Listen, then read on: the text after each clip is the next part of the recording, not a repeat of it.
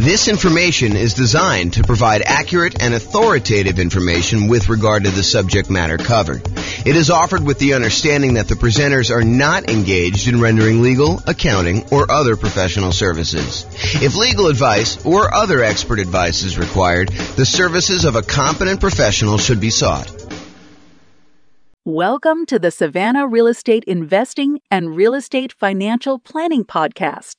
Learn all about investing in real estate in Savannah, Georgia, with a combination of real estate financial planning and modeling with numbers specific to Savannah, plus syndicated, more generalized recordings of live and pre-recorded real estate investing classes, not all of them specific to Savannah. Be sure to stay tuned after the podcast for a message from our sponsors. All right, marketing to find off-market deals. I'm James Orr. Let us begin. So, finding deals. So, have you guys read The Millionaire Real Estate Investor book by Gary Keller? I think that is one of the best real estate investing books out there, honestly. If you have not read it, and if you read it a while ago, I would recommend you pick it up again.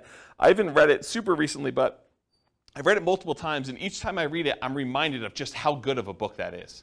So, if you're doing any type of off-market deals, I would strongly recommend you go pick up The Millionaire Real Estate Investor by Gary Keller. It's from 2005, so it's a little bit dated in some ways, but some of the stuff he teaches in there is like principles. It's like timeless, so it doesn't really matter. But one of the things he did in that book, the book is sort of divided up into two major sections. One section is like the how-to. Well, maybe it's three sections. There's an intro section that talks about the myths of real estate investing. Then there's a whole like meaty section on how to invest and a whole bunch of principles sort of stuff. And then at the end, there's like almost like biographical interviews with real estate investors where they talk about their business and how they did it and what they're doing to succeed. So one of the interesting things about the book is when Gary Keller and Dave Jenks and Jay Papasan wrote the book, they interviewed all these different real estate investors. I forget how many it was, maybe 500 or so. But they interviewed all these different real estate investors and they asked them things like, so what are you actually doing to be successful in this business? And one of the things they asked them is, how do you find deals? And so this is a page from the book. It talks about how these 500 real estate investors, these successful millionaire real estate investors, actually went and found deals. And some of it's a little dated because it's from 2005, but I've not found anyone that's done this type of study again. So this is the most up-to-date version of the data that I have, but it's really good. So 32% of deals, according to the Millionaire Real Estate Investor interviews that they did, came from networking. So Rachel, that's all you. Right? You're social, you like being out there talking to people, or Nick, that's also you. I mean, like you can go out there and you could talk to somebody and you could find a deal. So about a third of all deals came from networking. 28% came from real estate agents in the MLS. So if you're unwilling to do all this off-market stuff, if you come to class and you're listening to this stuff and you're like, okay, that's amazing, James, but there's no way I'm doing that. I'm not willing, not able. I just don't want to go and do all the marketing, talk to sellers, do presentations, follow up with them, make offers, get creative like that. I'll just buy stuff from the MLS. Okay, great. So about, a little bit more than a quarter of them came from real estate agents in the MLS. 10% came from driving and walking. We call this driving for dollars. You go look for dilapidated properties that have, 15 newspapers still sitting in the driveway, rotting. In the winter, the driveway is not shoveled. The grass is unmowed. Everything's overgrown. It's like properties that have been abandoned. And then you can go do like reverse lookups and try to find out who the seller is, try to contact them, reach out and try to acquire properties that way. So 10% from driving and walking, 9% from newspaper ads. Again, this was 2005. I doubt it's that high today.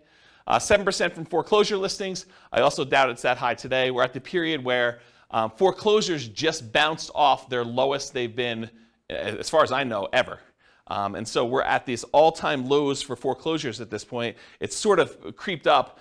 And we're seeing an uptick in foreclosures, which, as a sidebar, you'll start to see news articles that say crazy stuff like this. It'll say, foreclosures are up 300%.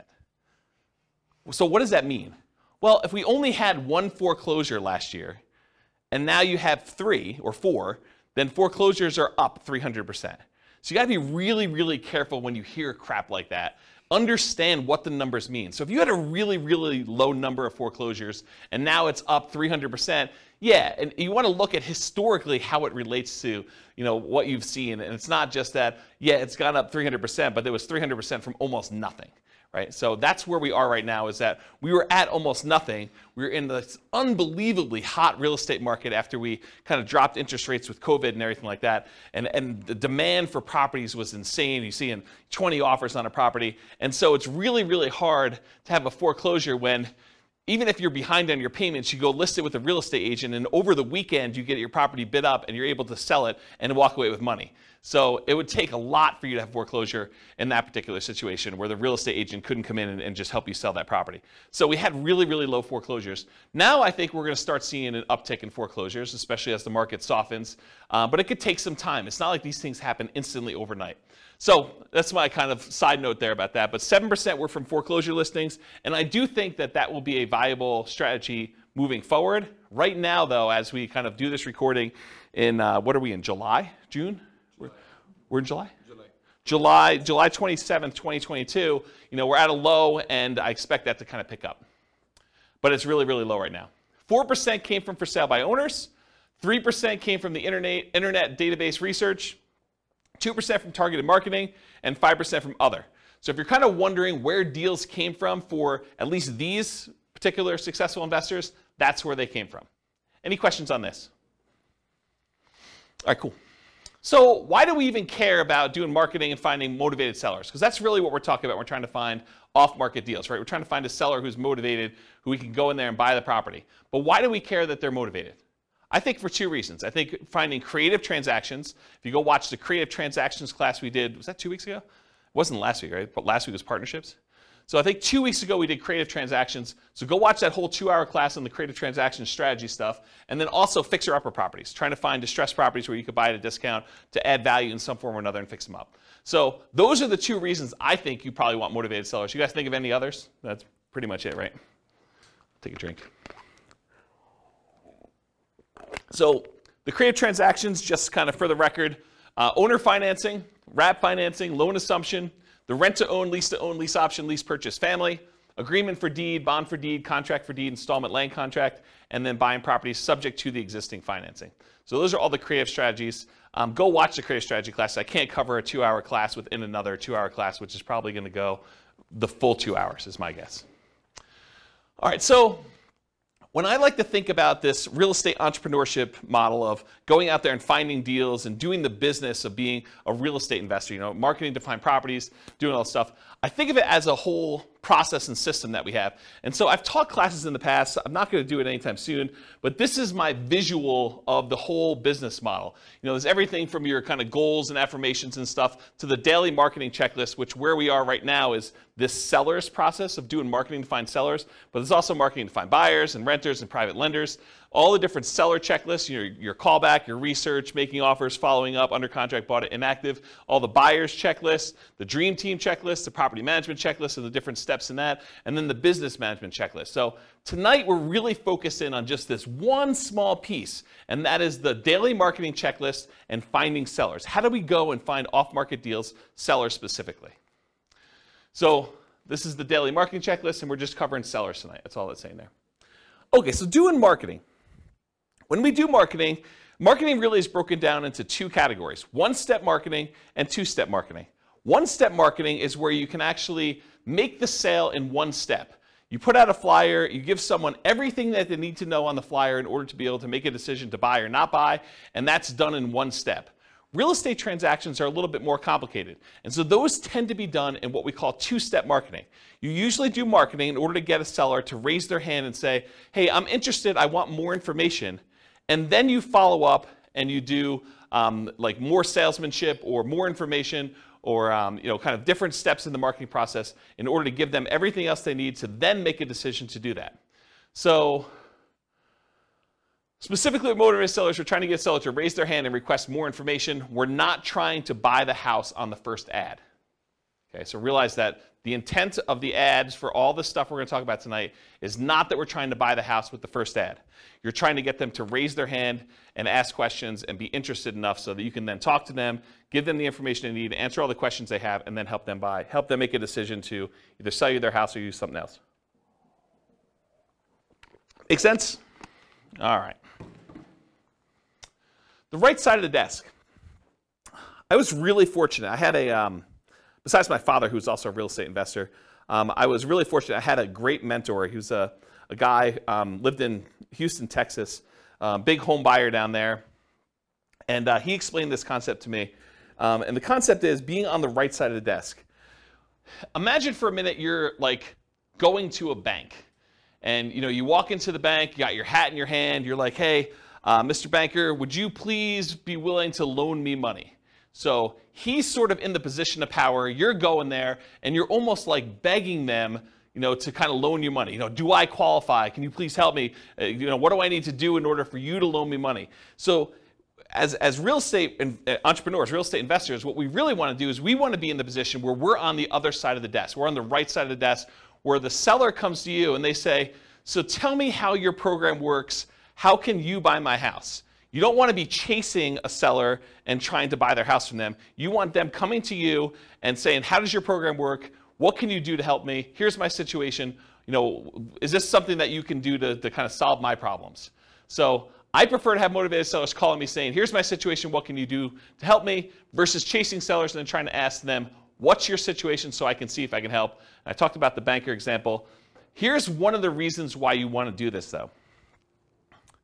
Imagine for a minute you're as friendly as Rachel and you want to go call for sale by owners. You want to go, for some torturous reason, you want to go onto Craigslist and everyone who advertises their property for sale, you want to get on the phone and call them up and try to have a conversation with that particular for sale by owner. And you really want to buy properties creatively. You want to buy property, subject to or with wrap finance, where they basically leave their loan in place and you take over payments on their loan. So one of the things you need to know if you're going to go out there and try to buy properties creatively is how much do you owe? And imagine trying to get on the phone with a for sale by owner who is in the driver's seat because they're the one advertising, they're the one taking the calls, and you're trying to ask them, so, Mr. Seller, how much do you owe on the property? They're going to be like, what? Why do you need to know that? The price is $500,000. That's all you need to know. You don't need to know how much I owe on the property. That's the problem with doing this sort of like chasing sellers. Now, if a seller calls you, very different situation. I think you're much more likely to get a compliance from a seller to be able to tell you how much they own a property if you ask them if they're calling you versus you directly try to chase them and call them. Now, that's not to say that all sellers that call you on your marketing are going to automatically volunteer that information. And honestly, with as much information technology and how much information is available in a lot of markets, you're going to be able to find this out by looking it up on the internet. However, I think if you're trying to make deals like this, you're much more likely to get compliance and to be in the right position of authority by having them call you for marketing. Does that make sense, everybody? Okay. All right, so a little story time.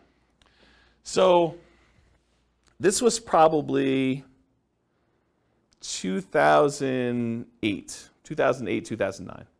2009, I'd hired a full-time assistant to help out with marketing in order to buy properties. And one of the things we were experimenting with, and it worked out really well, is we would put marketing out there, and when they called in from the marketing, we had them go to a live answering service.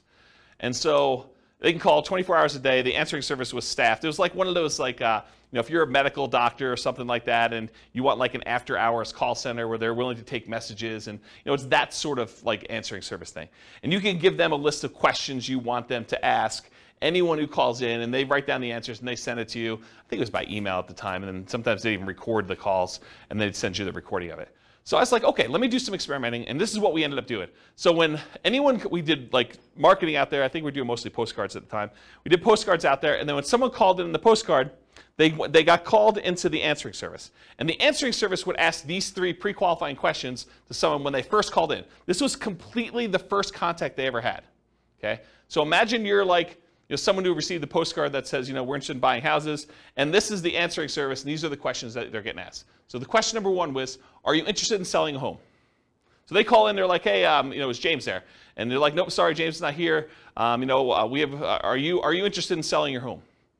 Okay, and if they said yes, they said, great. Do you own your home free and clear, or do you have a mortgage on it? Oh, I have a mortgage on it. Well, great. Are you looking to sell the property for what you owe? So within 3 questions of calling the answering service, we had basically made an offer to the seller calling in to see if they wanted to sell their property for what they owed. And if you're trying to buy properties creatively, subject to taking over existing debt, or if you just want to know like what they're willing to accept, if there's some motivation there, a seller who's willing to sell their property for what they owe is, in my opinion, a sign of motivation. And so this was a way to pre-screen sellers to sort them by motivation. Not to say that the ones that answered differently wouldn't also be deals, but these are potentially greater quality leads. Does that make sense, everybody? So this was a really quick way to do that. And I think if I were going to do a lot of marketing again, this might be one of the ways I'd set it up. Okay.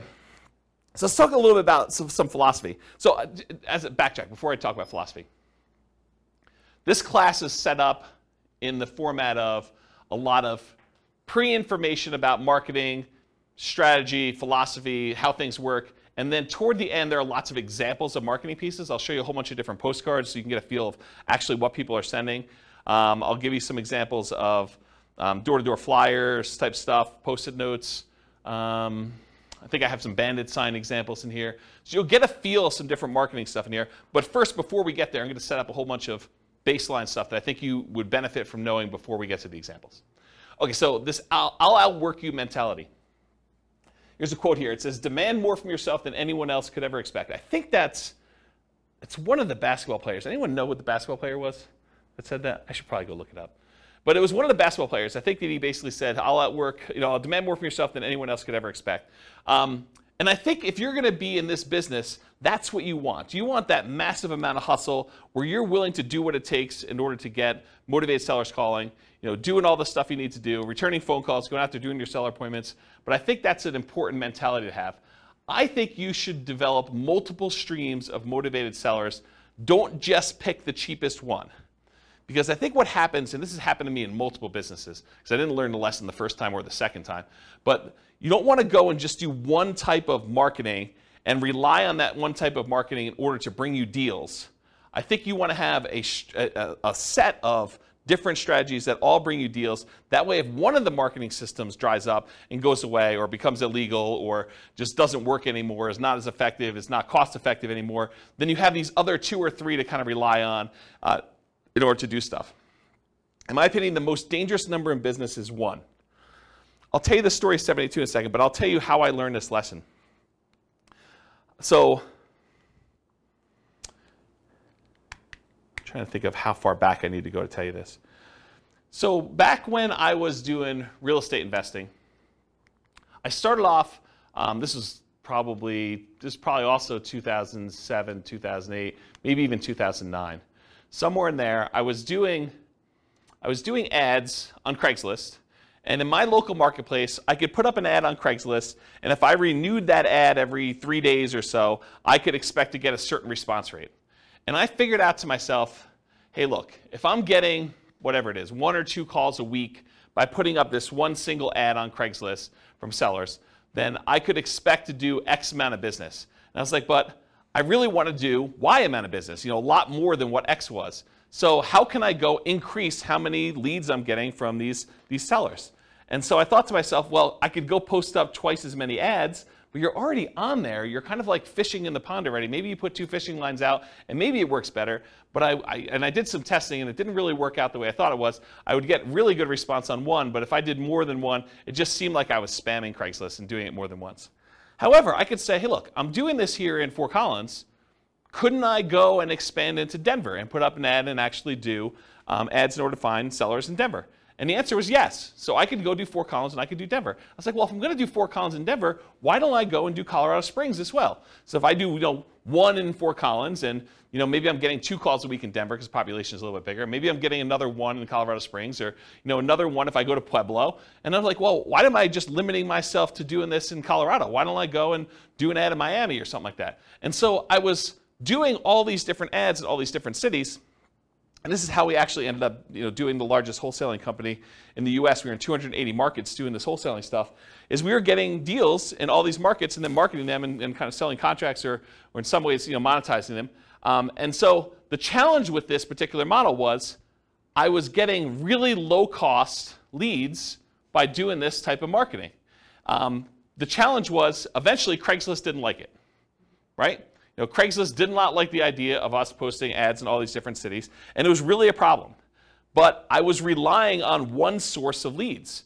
if I had been doing Craigslist and direct mail and some voice broadcasts or whatever else, like all these different strategies we're going to talk about tonight, if I could have done all those, I could have been much more successful if Craigslist had shut down. But by Craigslist shutting down, we really had to push in order to keep doing it and get very creative in how we were going to solve this problem, when in fact I probably should have just gone and did some slightly different marketing in order to make it work. Does that make sense as to why I'm telling you the story about, don't just stick with one model because it's problematic for your business? Okay. So the story is 72. I'm going to kind of butcher this story. It's from Dan Kennedy, who's a famous marketing guy, not specific to real estate, but he's a famous marketing guy. And he tells this story about a dentist. And the dentist goes to a brand new town. He's never lived there before. He goes to town. He sets up a brand new dental office, and he crushes it. He's able to start this business. He operates it for a year or two, and then he ends up selling the business, packing up, moving to another town, and doing the same thing over and over again. And eventually, the dentists in the town that he kind of went to were like, hey, how is it possible that you're able to come to town and generate so much business and, really show us up by doing all this marketing, stuff like that? And the dentist says, well, I don't know one way to get 72 new patients every month, but I do know 72 ways to get one new patient every month, and I do all 72. And I think that's more the philosophy you want to have in real estate investing. You don't want to say, I've got one way to generate all the leads I want to have. You want to have several different ways to do it and kind of do one here, one here, one here, and just make sure that your costs are acceptable for all the different ones you're doing. You may have some ones that are really low cost, but maybe they're not quite as effective. You don't get the deal flow you need from that. Maybe one that you could scale up as much as you want, but it's more expensive, but it's still reasonable enough for you to keep doing it. And so maybe you do another deal or two per month from that, and then you do another deal, do another third one or fourth one, and you do as many different marketing strategies as you can in order to get the deal flow that you want. Does that make sense? Okay. All right, so how much to spend on a marketing test? There's lots of exceptions to what I'm about to tell you, but here's how I think about it. If you're trying a new marketing method, how do you know if it's successful? How much should you spend to find out if that marketing method works?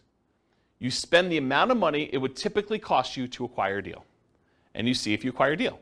So if you say to yourself, look, I'm willing to spend $4,000, $2,000, $5,000, whatever it is for you, in order to acquire a deal that meets my investment criteria, and I'm going to go test a new marketing method, I need to spend that much money, whatever is acceptable for me from other marketing things that I know are working, that I'm finding deals with, in order to see if that generates deals for the same cost or better. I think that's a really good just rule of thumb for you to get there. So if it costs you $5,000 to do it, and now you're going to do a sponsorship ad on the newspaper, the newsletter thing for, a certain neighborhood or something like that, and it costs them, $500 a month in order to do this thing on the monthly newsletter, well, then realize you got to do it for 10 months to see if it's effective. You can't do it for 1 month and say, this didn't work. Or you can't do it, and if you get a deal the first month, you can't say, this did work, right? You got to look at it over a period of time and see that if it's consistently performing for you. And ideally, you don't look at your cheapest method. You don't compare a new test you're doing to the least expensive way you can acquire a deal. You could argue that you probably should do your most expensive, acceptable one, right? The one that you're saying, okay, I don't like paying this much, but I'm willing to pay this much to test this new marketing thing and see how it performs over time. And if you're going to do free stuff, if you're going to do, calling for sale by owner or, door knocking or things of that nature, make sure you put a value on your time. Don't just say it cost me, $27 in gas, but not count that it, took you 40 hours of time to do that. You got to put a reasonable cost on your time to see if this is effective. All right, any questions on how much to spend on a marketing test? Cool. All right, here's some other additional marketing beliefs. There is no failure, only testing and feedback. That's from neuro-linguistic programming. It's a kind of philosophy of neuro-linguistic programming, and I think it applies to marketing as well. You don't fail doing marketing, right? You do a marketing test, you say, did I get the result I wanted? No. Okay, now I got feedback. That particular way of doing it, that headline, that particular marketing piece, this particular group of people that I marketed to, that did not work. I got feedback on it, let's change something up. Maybe it's the message, maybe it's the people, maybe it's the media I'm using. Quote from Tony Robbins, there is no such thing as failure, there are only results. Similar idea. Thomas Edison says, our greatest weakness lies in giving up. The most certain way to succeed is always try just one more time. If you're not making the money you want and you have a reasonable profit margin, which you do in real estate investing, then you have a marketing problem. That's the challenge you have. So will it work? No one knows until you test. Marketers do know this. You have to test in order to find out if something works. You change one variable, you test again. One of my personal biggest aha moments was discovering if I wanted more motivated sellers, I needed to do more marketing to have them call me. It was like, I know how to generate a motivated seller call. Why am I not spending the money to do the marketing? Once I got that, I'm like, this just makes perfect sense. It's like money in one side, calls out the other, put a little time between them and a little bit of work and effort, deals on the other end. So hold your marketing ruthlessly accountable for results. This implies you are measuring the results you're getting. You have to actually measure and keep results and know what you're getting. I personally believe you need to get good deal flow, have enough deals coming across your desk so that you can see a reasonable number of deals and start sifting and sorting. You're not trying to convince all sellers. And we'll talk about this when we talk about lazy and poor marketing, but the challenge when you're not willing to spend money and have enough deals coming across your desk and you're doing like poor type marketing where you're willing to put in time and effort into it is you work so hard to get a seller that when you finally find one that's motivated, you try every possible way to make that deal work. But sometimes the seller is motivated, but the numbers or the deal just doesn't make sense. Like you're trying to buy a property, it's worth $400,000, they owe $420,000. You're like, the guy's motivated. Yeah, he's motivated, but you can't make that deal work. You got to just move on to the next deal. And if you had 10 other calls coming in that day, you'd be able to move on. The challenge is you only had one call that week, and now you're trying everything. You're like, you're coming to class, you're asking me, James, so I got this motivated seller. He wants to sell me the property. He owes $420. The property's worth $400. Pass. That's my solution. It's like I'm not trying to get creative and make a non-deal a deal for you, right? But if you had 9 other calls that day, then you move on. Otherwise, you're like, there's got to be something in here. What's the old joke about the kid and the pony? There's got to be a pony in here somewhere, something like that. I don't know. Anyway, so stop trying to convince all sellers. You're not trying to do that. You're sifting and sorting sellers. Start focusing on emphasizing solutions you can offer that would be good solutions to you and good solutions to that seller. The language of, well, here's what I could do. Would that work for you? Makes a lot of sense. Only 25% of leads are legitimate and should advance to sales. And that's from Gleanstar Research, or Gleanster Research. Only 25% of leads are legitimate and should advance to sales. Not every one is going to be a good fit for you.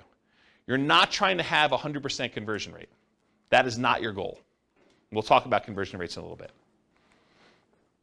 All right, feast and famine. You got to keep the pump primed even when you're drinking from the fire hose. Don't turn off the marketing and then turn it back on when things die out, because it takes time to get everything going again. You want to keep your motivated seller pipeline filled. What I did is I figured out my numbers, and then I sent out enough marketing to get 1 call per day, my ideal pace. That's the pace I wanted to work at. So I figured out, after doing it for a little while, hey, look, I get about a call for every X number of postcards I sent out. I think it was like 140. I think that was my number. So for every 140 postcards I sent out, I would get about 1 phone call. And sometimes you'd get like lingering ones, but that was like the 1 phone call within a reasonable amount of time. And then you get the lingerers who saved it and they call you 6 months or 3 years later. Okay? Which you do, you get those. You get a little bit of like build up over time. But I was like, hey, look, if I want to call a day, I send out 140 postcards. So you don't have to do this, but I wrote software where I had the list of people I was mailing in a database, and I just exported 140 of them a day straight to Click-to-Mail. And I would send out the postcards that way. Okay? And that would give me about what I needed. Sure, there were days when I didn't get calls. There were days when I got more than 1 call. But it was about that pace. And I didn't start it and stop it. Right? Or you could work backwards from your ideal goal, and we'll talk about how to do this in the modeling spreadsheet, but you could say, look, I want to buy X number of properties. That means I need to do this number of phone calls. This means I need to put out this amount of marketing. So you can work backwards from your ideal as well. Okay? All right, looking inside and outside the industry. So study what other people are using inside your industry and outside your industry in order to find ideas of what kind of marketing to do. All the marketing that real estate agents use to find sellers for listing, that's what you're doing too. If you ever thought about it that way, real estate agents are trying to market to find sellers who haven't yet raised their hand and say, I want to sell my property. And they're trying to find those so that they can help them sell their property and get retail price. You're doing the same thing. You're trying to find sellers that want to sell properties. Your criteria for what is a seller that you could help is probably different, but you're still doing the same type of marketing. Or real estate agents sometimes are looking for buyers, which you might be as well when you get your property, or tenant buyers, or tenants. So you can look inside your industry for ideas. But don't just get laser focus on everything inside the industry. You can also look at what's happening outside the industry, what's working that other people are not doing, and bring it into your own business. So there were not a lot of real estate agents when I started doing these real estate investor classes that were teaching investor classes in order to generate clients in their brokerage. But there were financial planners who were. Financial planners were doing, a little lunch and learn or dinner thing where they'd come in, they teach a class on how to optimize Social Security, and they would use that to generate clients. Why weren't real estate agents using that? I don't know. I just started doing it. Same idea for your stuff. Look outside your industry for people that are doing something else, and then see what you want to adopt for your business. Okay? All right, so I know I could. I don't know if I will, but I could do a whole class on this particular spreadsheet. And the last time I taught a class on this particular spreadsheet was in 2016. I did a whole class that literally just went through each box in the spreadsheet, and I talked about my assumptions and how each step worked and everything. What this spreadsheet is, it's a way for you to model how much work you need to do at each step in the process in order to do deals as a real estate investor. So each block is a discrete step, and each block tells how much time you spent there, how much money you spent there, how much money you made there, and it kind of walks you through what happened in this block, and then each block between the blocks tells you what your conversion rate is. So for example, this first block is sending out postcards. If I send out 10,000 postcards and I get a conversion rate of 0.4%, so 0.4% of the postcards that get sent out become a call into me. So now it tells me how many calls I have here, how much time I spent on that call, how much money I spent on that call, because I send out a little credibility package to each person that calls in. Then I know how many calls I get that convert to a presentation where I go meet with a seller, and I can see the conversion rate from that. And then of the presentations I do to sellers, how much it costs me, how much time I spent doing all that, how much it costs, what the conversion rate is to sellers that go under contract. And then of the ones that go under contract, how many of them did I actually close on and buy? And then of the ones that I close on and buy, how many tenant buyer or tenant calls do I take? And then how many tenants do I meet at the property? And then how many applications and negotiating of leases do I do? How many signed leases do I do in managing the property? How many closings do I have for them when they finally buy the property? And then what the sale to the tenant buyer looks like at the end, and how much money was made and how much time was made. And then at the end, I sum up all of the time it took for every one of these steps, and how much money was spent in each one of these steps, and then how much money was made from all of these steps. And I could tell you what my dollar per hour was, and what my conversion rate was, and how many houses I sold. So now I can go back in here, once I know all my conversions and I got my costs and times and everything, I can come in here and say, okay, instead of sending 10,000 postcards, what if I sent 5,000? And it trickles all the way through and tells me, okay, now you're going to get this many calls and this many tenant buyers and so on. And then it'll tell you here at the end, you're going to do one deal and it's going to be this amount of money, or 2 deals, or whatever it is for you. And you get to look at all. Then I added a whole bunch of additional things, because every once in a while you'll do a seller presentation and you're not going to buy it yourself, you're going to wholesale it. Or you're going to list it if you're a real estate agent, because you're going to do that too. Or you're going to do something else from the tenant buyers that call in. You're going to help them buy a house if you have a real estate license. Or you're going to help them buy a wholesale deal, like wholesale retail. And so you can look at things that happen in parallel. So of the marketing that goes in, sometimes those get split off and you're doing additional things. You get a certain number of wholesale deals or listed properties, or other tenants that you're going to help buy a property, tenants that you call in originally and you can help them buy a property, and you can look at all the dollars, and then you can sum up the whole thing and find out, for this amount of spend on my marketing, how much should I make total from all of these different things, and how much time did I spend, and what's my dollar per hour? And then you can see which ones are most profitable, which ones are least profitable, and so on. So if you know, I want to do one deal here, and all these are other 0, right? You can say, I'm not doing any of these ones, but I want to do one deal here. You can toggle all of the numbers on the front end to find out how much you do need to spend to do that deal in whatever time period you're doing. Does that make sense? So that's the short version of the 2-hour class I teach on that particular thing. And you can download this spreadsheet. I'll put a link to it in the show notes. Okay. Any questions on this? Is that helpful, though, the idea? Wamsi, yes. So my question is, so this is just for one marketing strategy when you like post postcards, right? So this can be like duplicated to multiple strategies, right? Yes, Wamsi. So the question was, in the one that I'm showing on the board, it is for one marketing strategy, postcards. You could do postcards and add another box for door-to-door flyers or for doing pay-per-click ads or doing search engine optimization. But you need to figure out what the equivalent time and money spent is and like all that is. And then you could have them all go up and add into this field initial calls. Or you could do a different one, because if your conversions are different for different types of lead sources, you may want to have certain parallel steps, and then eventually they all merge together into something and kind of expand out. So yes, you could do it that way. For this one, I simplified it. It's only doing postcards. Got it. Yep, good question. Any other questions? Cool. Is this helpful?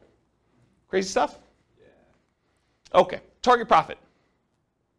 So it can vary depending on your market, but in general, I'm going to pull out a number and say $25,000 per deal, or 10% of purchase price to adjust for higher, lower price houses.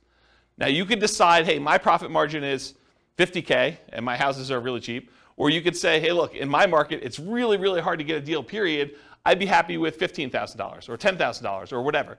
And then you could also say, look, I want $20,000 base plus $10,000, $15,000, $20,000 for each year that I hold the deal. Because you may decide, hey, look, I want to make $20,000 up front when I buy this, but in addition to that, if I'm going to hold this property for 2 or 3 or 4 years with a tenant buyer in there, I want to make extra profit per year. And you figure out what your numbers are for you making sense, and then you do that for that. And then I think, again, this varies a lot, especially with inflation type marketing you're doing, but to spend $2,500 in marketing to net $25,000 seems like a reasonable ratio to me. Okay? That's a 10-to-1 profit to marketing ratio. For every $2,500 you spend, plus some labor, because there's definitely time involved, as I talked about in the last spreadsheet, plus some labor. So for every $2,500 you spend, you make $25,000 on the deal on the back end. For every $100 you spend in marketing, make $1,000 is another way to think about it.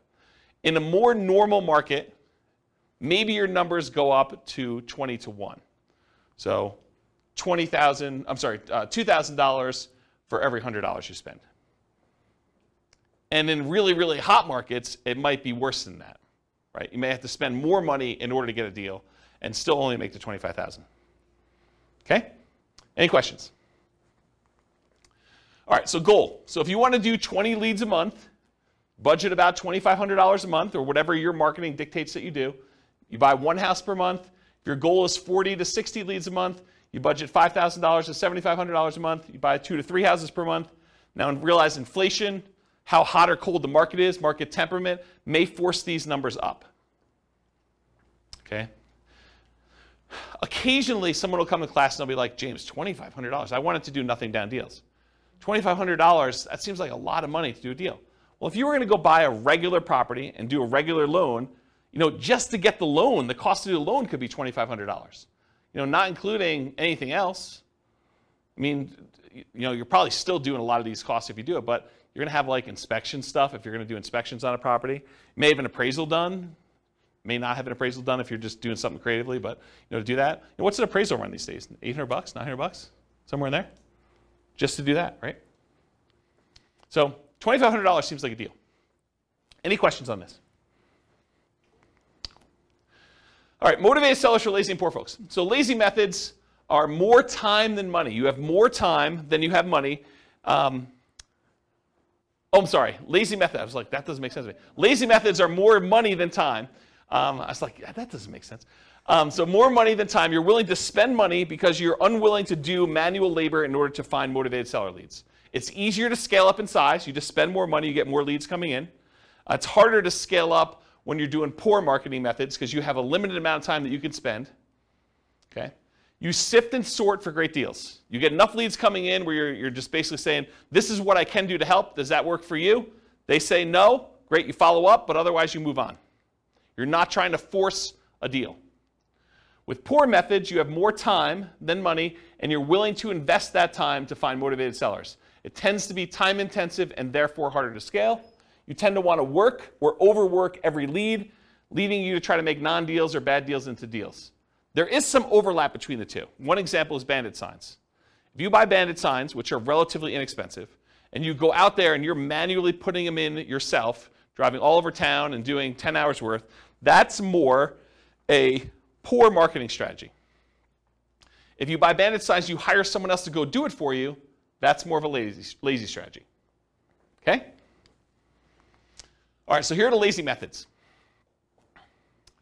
And I'll tell you which ones I've done. Billboards and bench signs. I have not done that. But you could go get a billboard that says, we buy houses, call this number. You could go get a sign on the bench where people are waiting for the bus that says, we buy houses, call this number. Car signs, I've not personally done this. I know a bunch of clients that have. But you basically get one of those magnetic stickers or one of the car wraps that basically says, we buy houses, call this number, we'll buy your house. We'll take over payments, whatever you're doing for your thing. We'll talk about marketing headlines here in a little bit. I've not personally done car signs, though. Direct mail, done a ton of direct mail. You can do postcards, you could do handwritten letters, you could do regular letters, you could do oversized postcards, you could do saturated mailings, geographic saturated mailings to entire postal areas. You could do targeted mailings to foreclosure properties. You could do ones to recently divorced people, bankruptcy, probate. There's all sorts of things we're going to talk about here toward the end. Websites, pay-per-click. I think I did some experimentation with pay-per-click early on, but I haven't done much with it. But you can do you could go onto Google AdWords, and you could pay Google to come up when someone searches for, sell my house fast in whatever your marketplace is.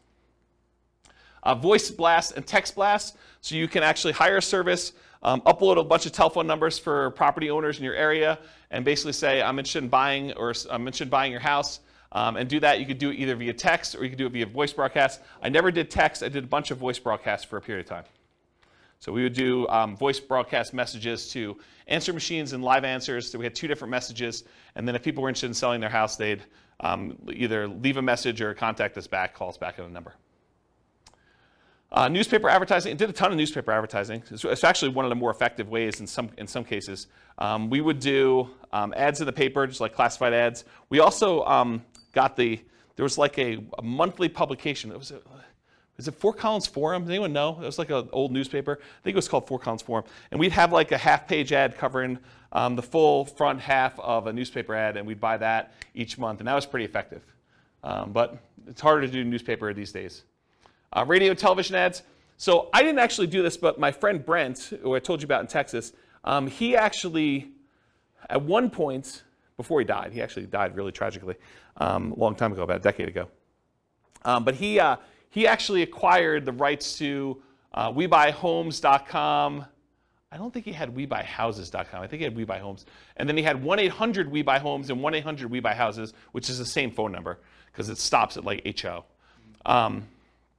So it basically had the telephone number and that. And what he was doing is he was licensing out the rights to different marketplaces to do that. And he had a professional video done and professional radio spots done. And you could run these. You don't have to do any customization because it's the same number. But you basically run that ad in your local marketplace, and then the number calls through. And based on your location from where you're calling, the telephone rings into your office or wherever you want it to go. You basically had them direct where you want it to go. And so he did a bunch of television stuff. I didn't personally do it. But that's one of the things he was doing. So you could do radio and television ads. You can also do Yellow Pages. Yellow Pages are mostly defunct now because of the internet. But there were some interesting lessons to learn from things that people would do in the Yellow Pages. Instead of just advertising in like the real estate services section, some people would advertise in the money to loan section. Because if you think about like where your sellers are coming from, a lot of times they're looking for solutions other than selling their house before they get to the point where they realize they need to sell their house. And so a lot of times some investors would actually have a separate business that would make loans, and then they would use that as a lead generation tool in order to find sellers that were going to be early on in their pipeline. Does that make sense, everybody, what I said? Okay. All right, any questions on these lazy methods? We're going to go into some detail here. Yeah, Ben. So you said for the direct mail, you can mail to foreclosure houses and people who got divorced recently. How do you get to know that information?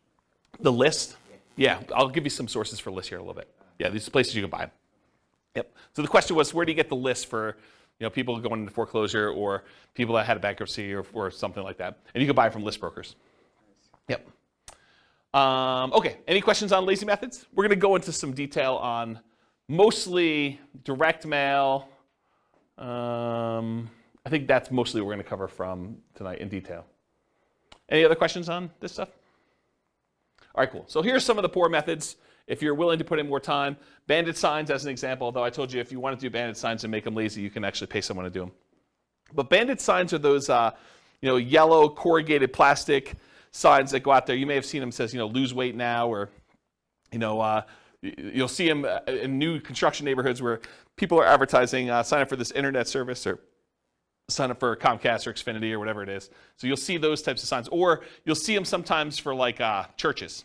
They'll say, church service, and they'll kind of use those. But you could use them that says, we buy homes, we buy houses. I'll show you some examples of those. And then you go out and you put them into major intersections. They'll disappear. They're disposable media. Don't think that you put it up there, it's going to last there for months. You'll put it up there, and maybe you'll get a couple hours if it's a really busy intersection, and the sign police are not out doing that. Also, depending on your area, they may be illegal, just so you know. And you may get a call from, the police or code enforcement or something like that telling you you can't put your signs up anymore. We're going to charge you X number of dollars per one you do. Please go take them down or whatever they'll tell you. So realize in some markets it's really hard to do or hard to keep those up. But otherwise they'll disappear. Realize that you're spending the $10 or whatever it costs these days in order to get the sign plus the labor to go put them up there for a certain amount of limited exposure for whatever time period you have them up. Business cards, I'll show you an example of a business card with a little twist on it here in a little bit. But if you want to see good examples of other real estate investors with their business cards, go to investor meetings and ask them to see their card. Go talk to other investors and ask them if you can have a copy of their card and see what they're using. And there's lots of variations to these. There's some gimmicky ones. There's some like really straight up business ones. There's some more like mom and pop-ish sort of ones. So everyone has their own little variation flavor on how they do their business. Contacting for sale by owners, this is Rachel's special. She's going to call the for sale by owners because she's really social. So she's going to go call for sale by owners. You can go on a Craigslist or any other place they're marketing and just make phone calls, reach out to them, ask them if they're interested in selling their property.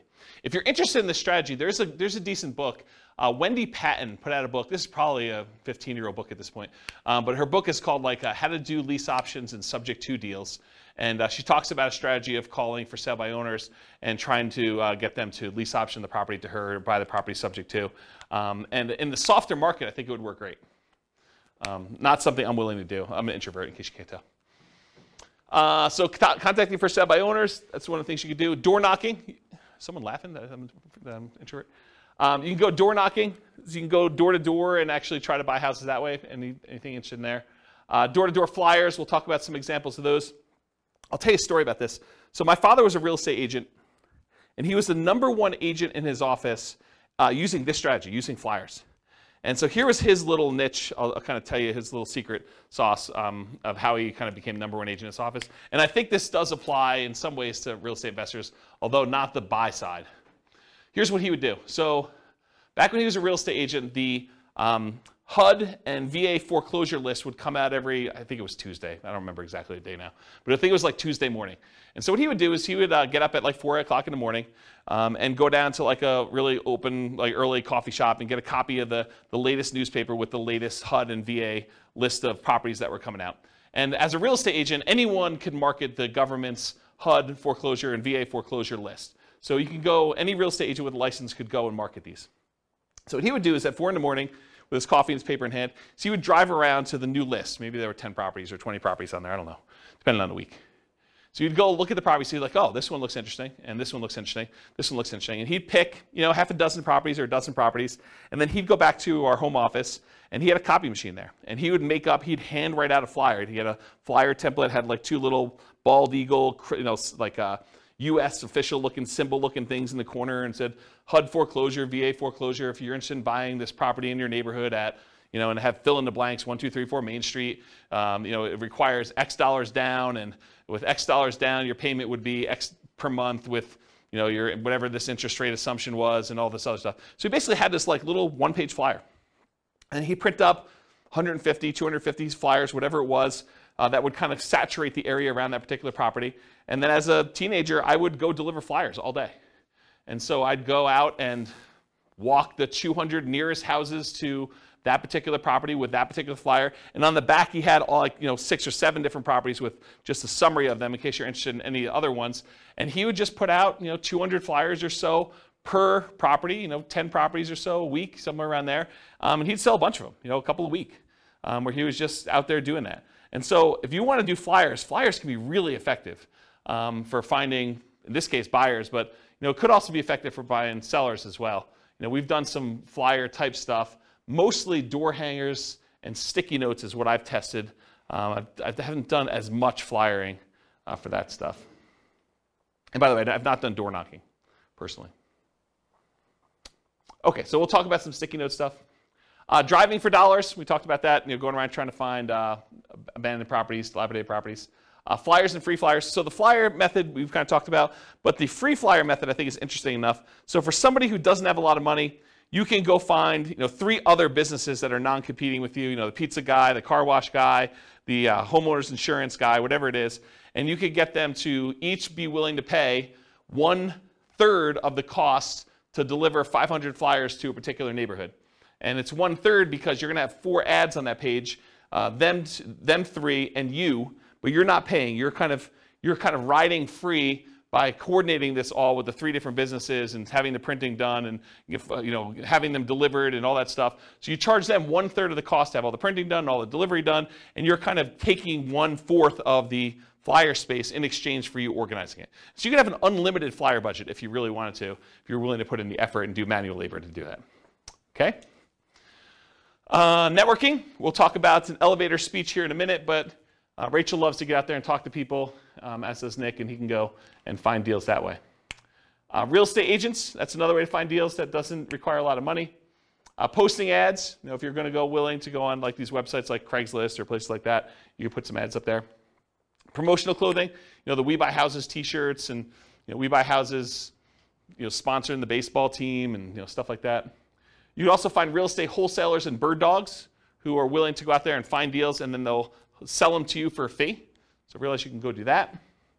And then websites, you can do search engine optimization so that your website comes up for people searching for Sell My Home Fast or We Buy Houses in whatever market you are, so that your website comes up for that. Or you can do content marketing, write articles that are solving the problems of the sellers that are trying to solve their problem. I can't afford my payments anymore. What can I do? How can I borrow money to stay in my home? And you write solutions to those problems. And if that solution doesn't work for them, they may want to have you out there to buy their house by having a little ad on there. Or doing social media. Okay.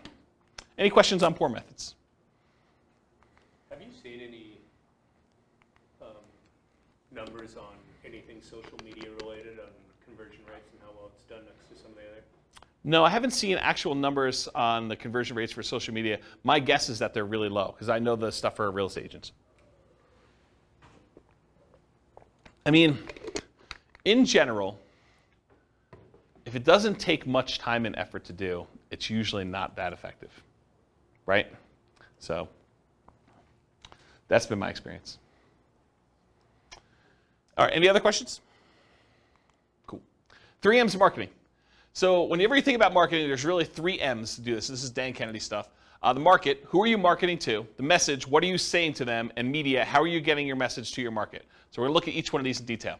So the market, who is your ideal market? If you're wanting to get owner financing, you got to be marketing to properties that don't have mortgages, something that's free and clear. About 1/3 of the entire real estate market is owned free and clear. They do not have a loan in their property at all, and that's according to the U.S. Census data. If you want to go buy a property from somebody who may not be in touch with what's happening in your marketplace or may have inherited a property, you can focus on out-of-the-area owners or absentee owners. You can go look up a list of property owners where the tax bill is being sent to an address other than the property address. And there's variations on this absentee owner list. There's ones where the owner's address is just another address inside the city, or the owner's address is in another town, sort of somewhat local, or the owner's address is in another county or another state or out of the country. So you could pick whatever list you want to focus on in order to find sellers that are whatever distance from the property that you want. Let's see here. Distressed sellers, so find lists of people that are in foreclosure or pre-foreclosure, or that recently got a divorce or a job transfer or had some other type of loss, like a fire in the property or something like that. So some other thing that is distressing the seller, and you can find some of those lists. Some of them are harder to find. Job transfer is probably really hard to find. A lot of the other ones you can probably find pretty easily. House characteristics, maybe you only want to buy duplexes or triplexes or fourplexes. You can kind of narrow your list down and market only to those things. You only want to buy 4-bedroom properties, or properties that have at least 2 bathrooms, or properties that have oversized garages, or properties that are horse properties, or properties that you can bulldoze the property down and do some type of development on it, or you could do things based on lot size. You don't want to have too big of a lot, or maybe you really do want to have big lots. Whatever it is that you want to do in order to do characteristics of the property, you can kind of market to that particular list. And then anything other than that, bankruptcy, divorce, whether they're people who recently got married, probate, or assisted living, you can kind of focus in on whatever niche you're trying to serve. Any questions on market? All right, this picture is from the Millionaire Real Estate Investor book by Gary Keller. And in this, he basically determined which part of the real estate market was ideal for real estate investors. And so there's 4 different characteristics he's measuring here. How well they cash flow, how much hassle they have, how much appreciation they typically have, and how liquid they are, how easy are they to get in and out of. And he talks about low-end properties, average properties, and high-end properties. And then he shows you, on a scale of cash flow, whether it's low or high or medium, hassle, low, high, or medium, appreciation, low, high, or medium, and liquidity, low, high, medium. So for example, liquidity, low-end properties have low liquidity. Okay? Then it goes up, and for the average property, they have relatively high liquidity. It's easy to buy and sell them. And then as they get more expensive, they also have low liquidity. As for appreciation, properties on the low end tend not to appreciate as fast as properties in the average, and properties on the high end are about medium. Okay? For hassle, low-end properties tend to have the highest hassle, average properties tend to have the lowest hassle, and high-end properties tend to have high hassle as well. And then low-end properties tend to have the best cash flow, average properties tend to have intermediate or medium cash flow, and the high-end properties tend to have a little bit lower than medium, but not quite all the way to the low cash flow. So if you look at where are these curves at their best, and you'll find that it's not the very, very low end, and it's not the very, very high end. The great deals tend to be at like the quartile, about the 25th percentile of the marketplace, and good deals tend to be in this kind of like median section around the 50th percentile. So if you ever heard me in another class say, we typically like to invest in the second quartile. You don't want to be buying the cheapest stuff. Although, as I say this, there are niches where you could decide, hey, listen, my specialty is low-end properties, or my specialty is luxury properties. And you can make that work. But in general, the kind of sweet spot is that second quartile. Not the cheapest stuff, and usually below the median. Okay, so that's generally where it is. Now, does it have to, if you say, I don't buy, median's 500,000, I'm not buying 505, no, you can go a little bit above it, but you don't want to be crazy. Okay, any questions on this? Being in the middle of the market. Cool. All right, so here's some example motivated seller marketing headlines. You can do stuff like, we buy houses, or we buy houses cash, or we buy homes, or we buy homes cash, or cash for your house, cash for houses. Sell now for cash, cash now for your house. Sell your house in 9 days. Here's one I like. How to sell your house as is for a fair price on the date of your choice. Or how to sell your house for full price on the date of your choice. How to sell your house as is for a fair price in 9 days. Discover how to sell your house quickly. Sold in 9 days. We buy houses, we take over payments. Stop foreclosure, avoid foreclosure, facing foreclosure. We buy houses any condition or situation. We buy houses any price or location. So those are some different examples of motivated seller marketing headlines that you could possibly use. Nick? What's the 9 days? Why 9? Specific number? and you can do it. Something that you can perform on. If someone is really distressed and they're like, look, I need a quick solution, someone that could buy their house in 9 days is attractive. I just wondered why 9, that specific number. Yep. At least the amount of days to be able to close a deal. No, I mean, you probably could close faster than that. You can do 8 days. You can do 11 days. Whatever you want to do. Yeah. Should be believable. Any questions on headlines? All right, so here's an example, probably one of our first examples of actual marketing. Alternative headlines, often used on media like sticky notes or some postcards. Notice, warning, or attention homeowner. So this is a sticky note. I licensed the ability to use this from a guy named Richard Roop. He does a bunch of marketing stuff for real estate investors. And so this is the example that Richard Roop uses. We've done these and they've worked really well. In fact, I have a funny story.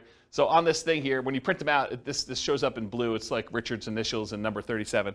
And we don't change it. It's always 37, no matter what it is and who it is. So I get this really nasty phone call from a seller who's like, if you ever put this sticky note on my door again, number 37.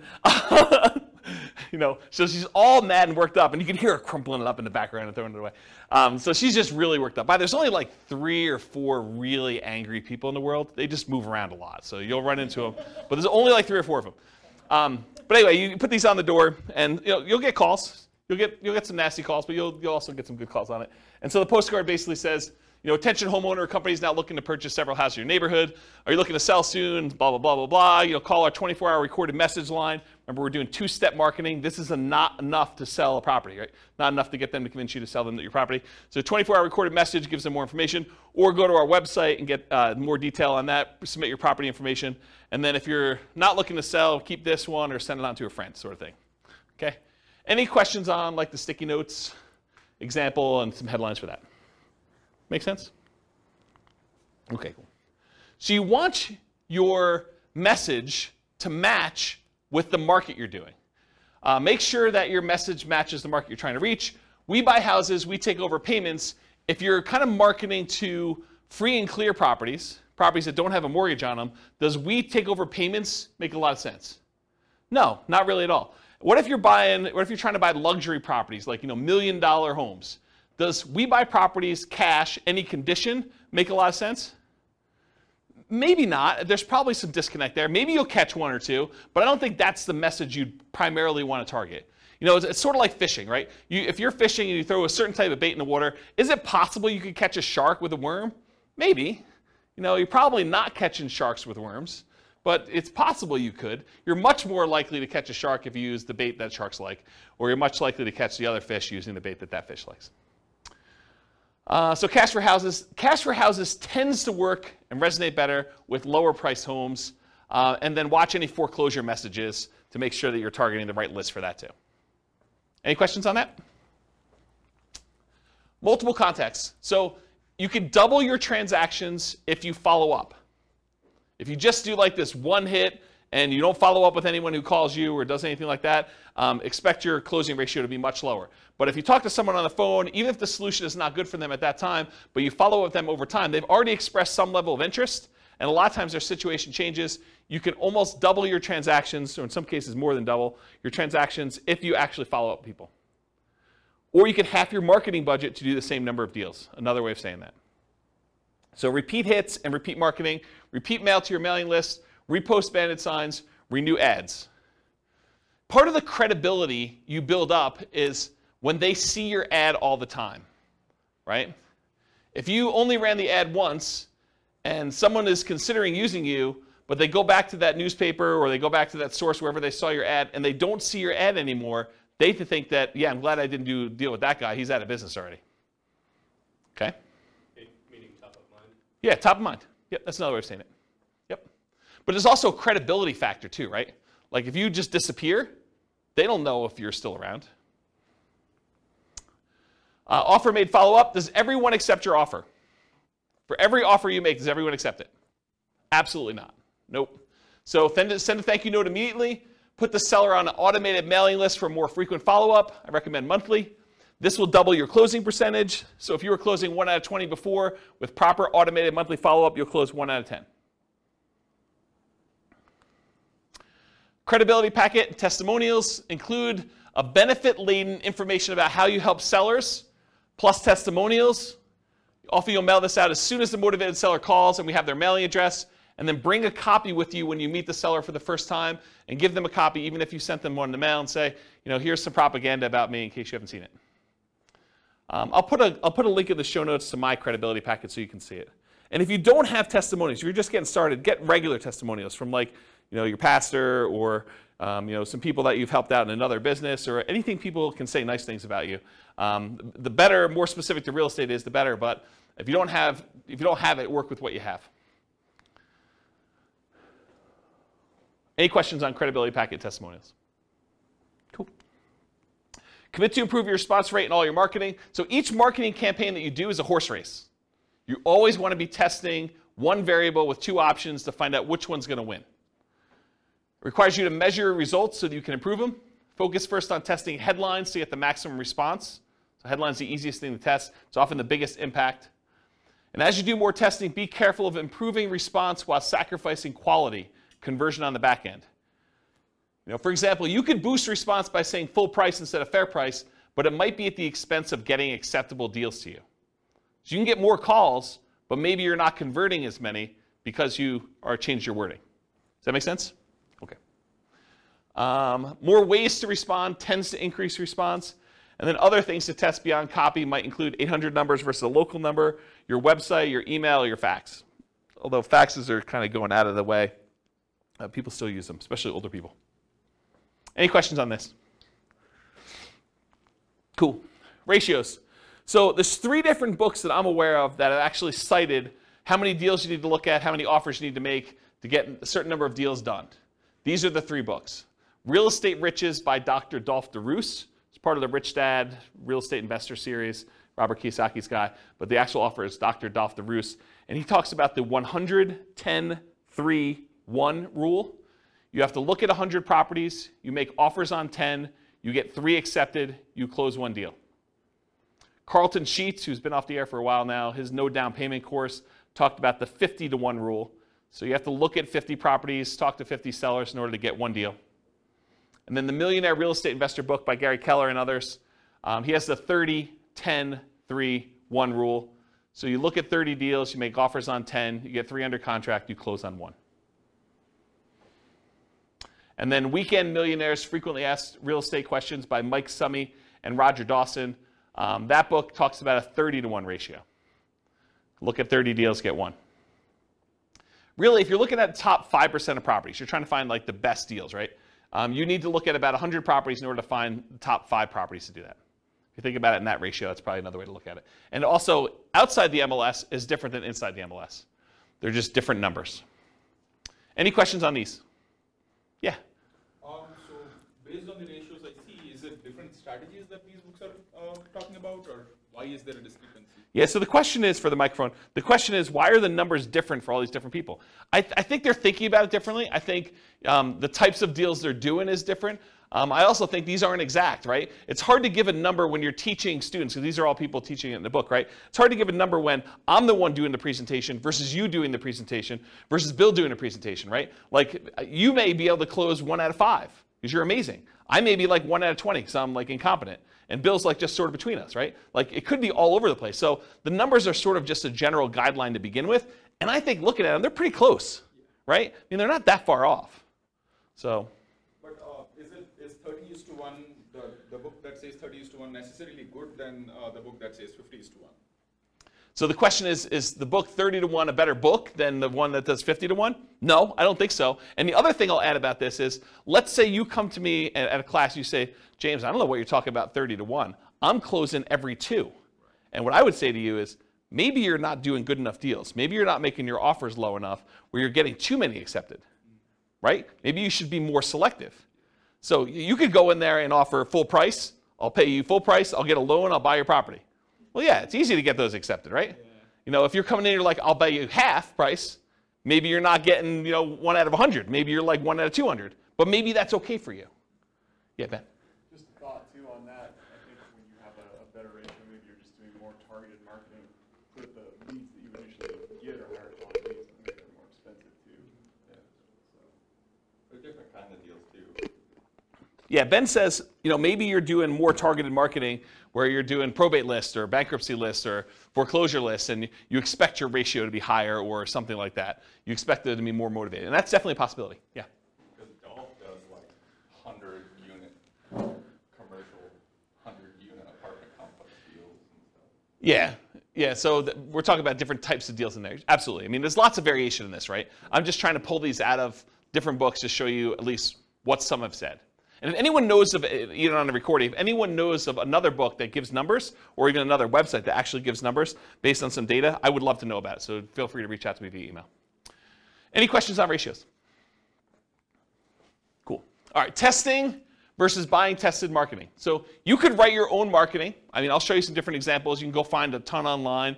You can go write your own and kind of use that and test it with your own marketing dollars. And when you do your test marketing, you're testing the market, who you're mailing to. You're testing the message, which is what you're kind of creating yourself. You're testing the media, how you're getting the message out there. And then you're testing your sales skills. Or you could buy marketing from someone who has 100 students who have sent out 100,000 pieces of mail, and you know that the marketing message is effective and works, and then you eliminate one of the things that you're testing. You're still testing the market. You're still testing the media, and you're still testing your sales skills, but at least now you know that the marketing message is sound because you bought it from somebody who's had a whole bunch of students test it in a bunch of different areas. Okay, so I personally, once I understood this, I went and I bought rights to use someone else's marketing materials. I did not create my own. I would tweak stuff just a little bit, but for the most part, I was borrowing Richard Roop stuff. I'd pay him a license to do it, and I would actually do it. So do what you want to do. Yeah, Rachel. Do you feel like, compared to when you were doing this, and now the market is differently saturated in terms of wanting to see something unique versus getting 5 postcards that say the same thing? What different people? So the question is, do I think that compared to when I was doing it very actively versus now, do I think the market is saturated? And I think back when I was doing it, the market was saturated. And you'll see a ton of different examples. And this is just a really small sampling because everything I got, I would stick in a drawer and I'd save because I would keep a marketing swipe file. And so I would look at all the stuff that came, and you'd see people that obviously were subscribing to stuff, but it was less common than you'd imagine. A lot of people would create their own crap, and they'd send out their stuff. And some of it was really good, some of it was really bad, right? And you could sort of see this. And then you also see, when you own properties for a very long period of time, you see longevity. You see the people that are mailing every 3 months and how long they've been in business. And you see the kind of fly-by-night, oh, this person only ever mailed me once sort of thing. And when you have a bunch of properties in the area, you could see multiple copies and see who's marketing where and stuff like that. So I think in certain markets, you're going to find a lot more competition. In other markets, you're going to find a lot less competition. And if you're marketing to do certain things, you're going to find more competition than other things. So there's, I think personally, a lot of fix and flip people out there. There's a lot of marketing to find fix and flip opportunities. It's just saturated market. There's a lot of folks that are willing to do that. There are probably less people willing to do creative financing. Still a bunch, but less, I think. And then there's probably less people doing like luxury houses, as an example. Although I don't own a lot of luxury houses, so maybe there's a ton of marketing on there, but my understanding is that that's a underappreciated, underutilized niche. Okay? As just one example. Does that answer your question? Yeah. Okay, cool. All right, so sample elevator pitch. So, Rachel's out at a cocktail party, and someone comes up and say, so Rachel, what do you do? This is what you say to somebody. An example. You could come up with your own, but here's an example of something you might say to somebody to describe what you do. So I'll just kind of read you it. Sometimes people need to sell a house quickly or would rather not wait to have it sold by a real estate agent or for sale by owner. Well, my company helps those people by buying their homes directly, often using private funds. Then we help people, often people who find it challenging to buy a house traditionally, buy the houses from us. Often this involves renting or providing flexible owner financing to the buyers. So that would be an example of an elevator pitch that you might use. Now, if you were trying to raise private money, you might say that same thing, but after where you say my company helps those people by buying their homes directly, often using private funds, you might add an additional thing about private funds. We help investors who are wanting to have alternatives to the stock market investment where we help them, we pay them a return on those funds or something like that. So you could add that in there as well. Does that make sense? And adjust this for whatever you're doing in your business. Cool? Okay. All right, so here's a sample business card, and you guys have, there's lots of different, real estate investor business card variations. The reason I want to show you this one is it has an interesting twist that I've not seen used before. So in the state of Colorado, at least, the raising of private money is technically a licensed activity. You're supposed to have a license in order to borrow, like collect money from someone and give them a note secured by property to do that. So it's technically a licensed activity. And you're not supposed to go out there and actively advertise that you want to pay people a return for their money. That's a no-no. You're not supposed to do that. So the way that I thought about this is I'm supposed to disclose that I'm licensed.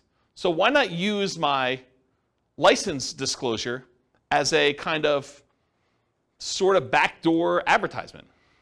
So for my business card, the front of the business card looks like a traditional, I buy houses and apartments, private real estate solutions, has my contact information on there, my name, that I'm licensed, professional real estate entrepreneur, has my address, my website, and my email address on there. Nothing surprising about there, and this really kind of grinny photo on there, which people have told me I look a little crazy in that photo, back when I had hair. And then on the back of it, it says, licensing disclosure for private investors looking to earn returns from private real estate notes. So this is my disclosing to them that I have a license and that how the license works. And so it says, notice, the company name is a mortgage broker-dealer licensed by Colorado Division of Securities to create notes paying interest secured by a deed of trust on real estate for private individuals seeking those investments. James Orr is a licensed mortgage sales representative for that company. So this was a way to sort of advertise for anyone who is interested in that I am licensed and I do those things. Does that make sense? I've not seen anyone else do that. So I thought it was kind of an interesting way to do it. Any questions on this? I will get a beverage. Okay. And if the creepy photo wasn't enough on the front, it's faint on the back. Yeah, right? It's like my hypnotic stare. Hypnotic stare, creepy hypnotic stare. Okay, so here's some sample bandit signs. And you've seen these, right? We buy houses cash, fast. I buy houses fast, cash. And these are not you don't buy you don't usually buy the blank corrugated plastic and then handwrite these on here, although you could. You typically have them printed with the handwritten stuff on there. Then we buy houses, we take over payments, says telephone number. Need to sell your house fast, we buy houses, telephone number, any condition, any situation. And then avoid foreclosure. And you'll see some with black. Most of the time they're black and yellow or red and yellow or red and black, things like that. And I just put the McDonald's one out there because I thought it was funny. I think that's probably Photoshop. That's probably not real. All right, any questions on bandit signs? Examples? Cool. All right, buying for motivated sellers in hot markets. So avoid the obvious seller like the MLS and for sale signs ads when a market's really, really hot, because often you're going to be outbid by owner occupants on those. If you got 20 offers seen on properties, you can kind of knock your head up against the wall if you want to, but I don't know. Probably do better things with your time. Run ads, send direct mail, do flyers, target niches like high equity, probate, divorce, absentee owners, burned out landlords, etc. And then be willing to spend 3 times as much in marketing to find these deals. It's a premium you pay for buying in a hot market. Network and seek referrals, solve problems. So sellers don't give away equity. They don't give you equity. What do? They trade their equity for solutions to problems. They're not giving you $20,000 or $30,000 or $40,000 in equity. They're saying, hey, look, I got this problem. I need a solution. I'm willing to trade you this equity for a solution to that problem. And then be willing, in some cases, to pay full retail with creative terms. That's one way you can deal with hot markets. And we're sort of coming out of a hot market right now. Fed just raised interest rates again today by 0.75. It's a second or third increase. Is third? Third increase, yeah. So, they're trying to slow down inflation. They're trying to fight inflation. And one of the ways to do that is adjust interest rates, which slows down the real estate market, and a lot of things are tied to the real estate market. All right, any questions on hot markets? Cool. All right, let's talk a little bit about direct mail. I like direct mail. So what are the pros and cons of doing direct mail? So I'll just kind of share some with you. You have a lot of control when you do direct mail. You do a lot of testing. You control when it goes out, how it goes out, all that stuff. Your coverage and reach, you can have really good coverage. You can have really good reach by going, long distance. You do stuff local. You can focus on a lot of different things. There's a lot of flexibility. You can put out a large amount. You can put out a small amount. You can put out a small amount all the time, like every day. You have pretty good impact, especially if you have really good ads. You could change the size of the ad to have really big impact, or you could do postcards and do a lot of them. It has a pretty historic response rate, and with the movement of a lot of companies away from direct mail, there are less people competing with you in your mailbox. You show up alone. Versus someone goes online, you do pay-per-click, or you try to compete with SEO, and you want to come up for, sell a house fast in whatever your city is. Realize that you're not the only person trying to come up for that. There's other real estate agents, there's other investors, and so now you're competing with the 4 or 5 or 10 or 15 or 20 or 30 other people there. With a postcard, some days you're the only one that shows up there. Sometimes it's, you're the only one that shows up that month. So you definitely have a lot of ability to show up there without competition. You have selectivity. You can decide who you want to target versus having to hit a lot of waste, a lot of different people in there. It's highly scalable. You could decide you want to buy one house every quarter, one house a year, or you could decide you could buy 10 houses a month. Whatever you want to do. It's a very scalable type of thing with direct mail. It's relatively inexpensive to do. It's proven. A lot of people have used it before. And the other thing is privacy. If I want to find out what someone is doing in order to market to find properties, and you're doing stuff online or you're putting an ad in the newspaper, I can go look at that newspaper, I can go look at the online stuff, and I can see what you're doing in your business. And I can try to deconstruct that. I know unless I have a house in that marketplace and you send direct mail to me, it's hard for me to see what you're doing. So there's some privacy way to do it there too. What are some of the downsides? Sometimes there's delays in delivery. You can't always time this perfectly. Sometimes you get poor quality lists. You'll have a bunch of undeliverables or bad names on there. The cost per exposure, it's relatively high to get your message in front of somebody. There's some possible saturation. And then sometimes the mail gets lost or it's undeliverable. If it looks like an advertisement and you have a disgruntled postal employee, sometimes they'll take your mail and just throw it away, especially if you're doing like every door direct mail where you hit every house in a neighborhood or a certain carrier route. Sometimes the carrier will say, 400 of these, no one's expecting these, I'm just going to throw them away. So you have some loss when you have that. All right, so those are pros and cons. So farm areas, let's talk about mailing lists and stuff like that. I'll show you some examples.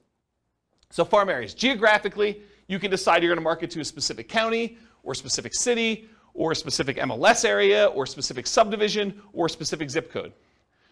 In my opinion, if you're going to go target a certain area with a mailing list, I think you should try to run some data on that thing and try to find out, hey, what's the typical age of a property or the range of property ages? What's the typical property price range of that list? How many days on market is it typically taking to sell in that area?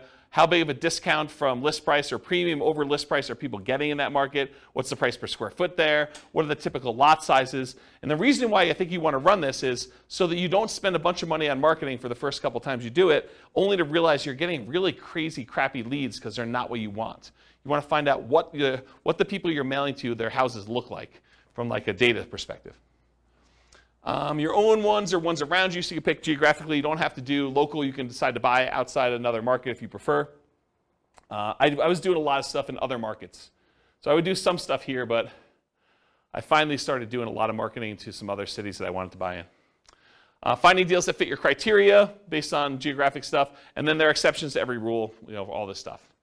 Continuing on with mailing list selection, so you can decide property types. I only want to do detached properties like single-family homes or attached properties, condos and townhomes. I only want to focus on multifamily. I only want to focus on mobile homes or modular homes or manufactured homes.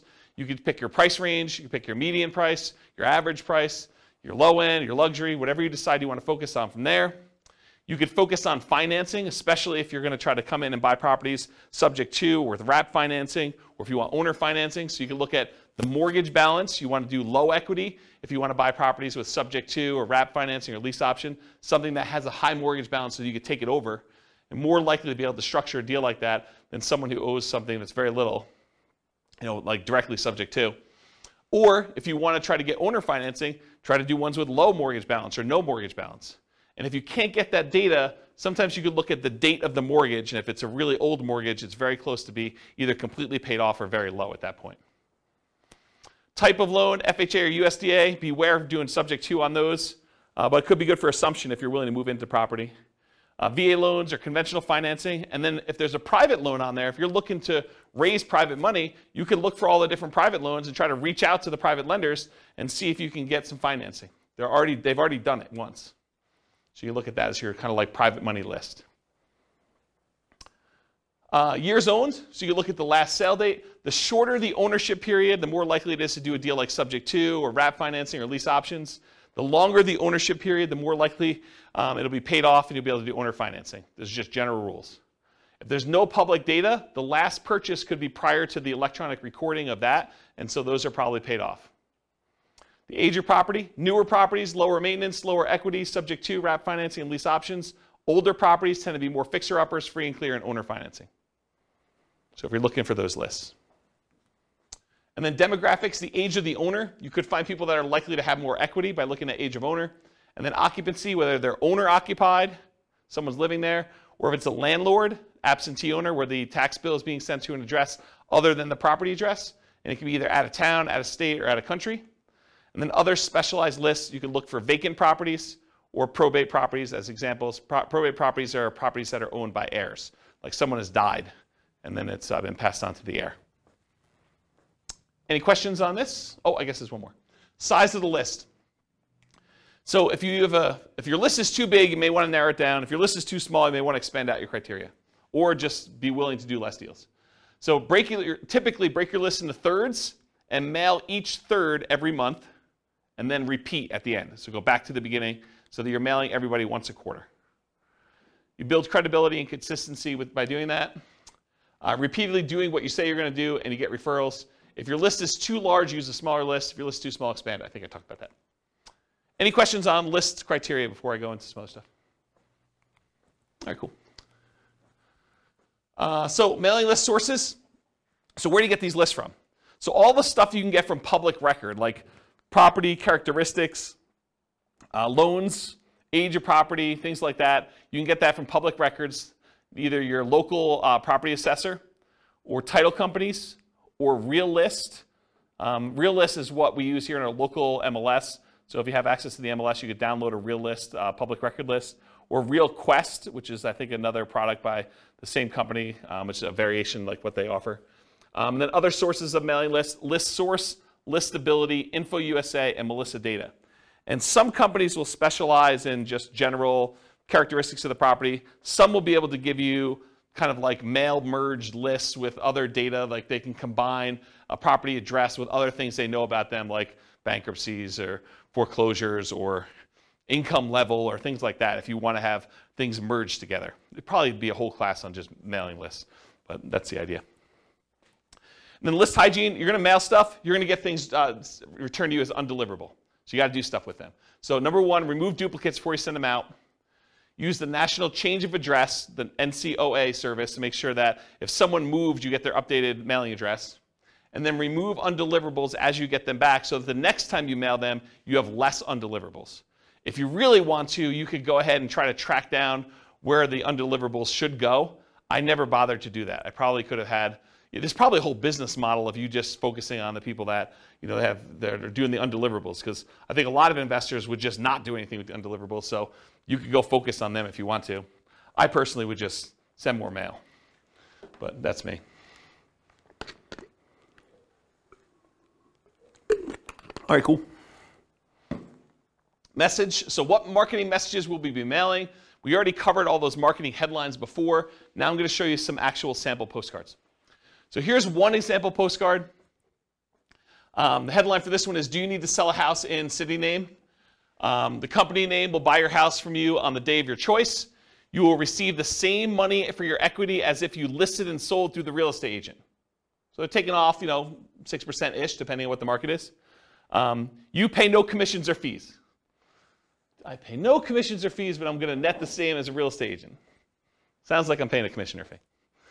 Sell your house on the date of your choice, full equity, no commissions, no fees. That's their marketing message. Has the company name, their telephone number, including an 800 number and a local number and their website address.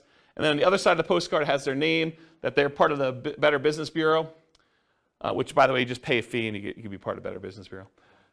Call today to find out how the company can buy your house and city on the date of your choice. Any condition, model house or condemned, any price, mansion or shack, anywhere in the greater area, full equity, no commissions, no fees. Don't make another payment. Call today with their contact information there. That's a postcard. Here's another postcard, different one. Dear so-and-so. Oh, this is from me. This would be interesting. So my investor group is interested in buying your property located at blank in city. We buy several houses each month, and we're looking to buy more in this area. So what did I just do? I borrowed credibility, right? So if you're brand new and you're part of an investor group, maybe your investor group buys several houses, right? So now it's not necessarily you. If you're a brand new investor, you can do this. Should you have any interest in selling quickly and easily at a fair price, please call us at telephone number. If you get my voicemail, please leave a message for a prompt return call. When you're ready, I'd be glad to meet with you, inspect the property, and let you know exactly how much we can pay. You can also visit us at website address to submit a property information form and get the ball rolling. We have purchased hundreds of properties throughout our area since a date, so you may be a perfect solution for you selling your property. Call or visit our website to learn more about how we can buy your house as is on the date of your choice. Thank you. My telephone number, my name, my telephone number.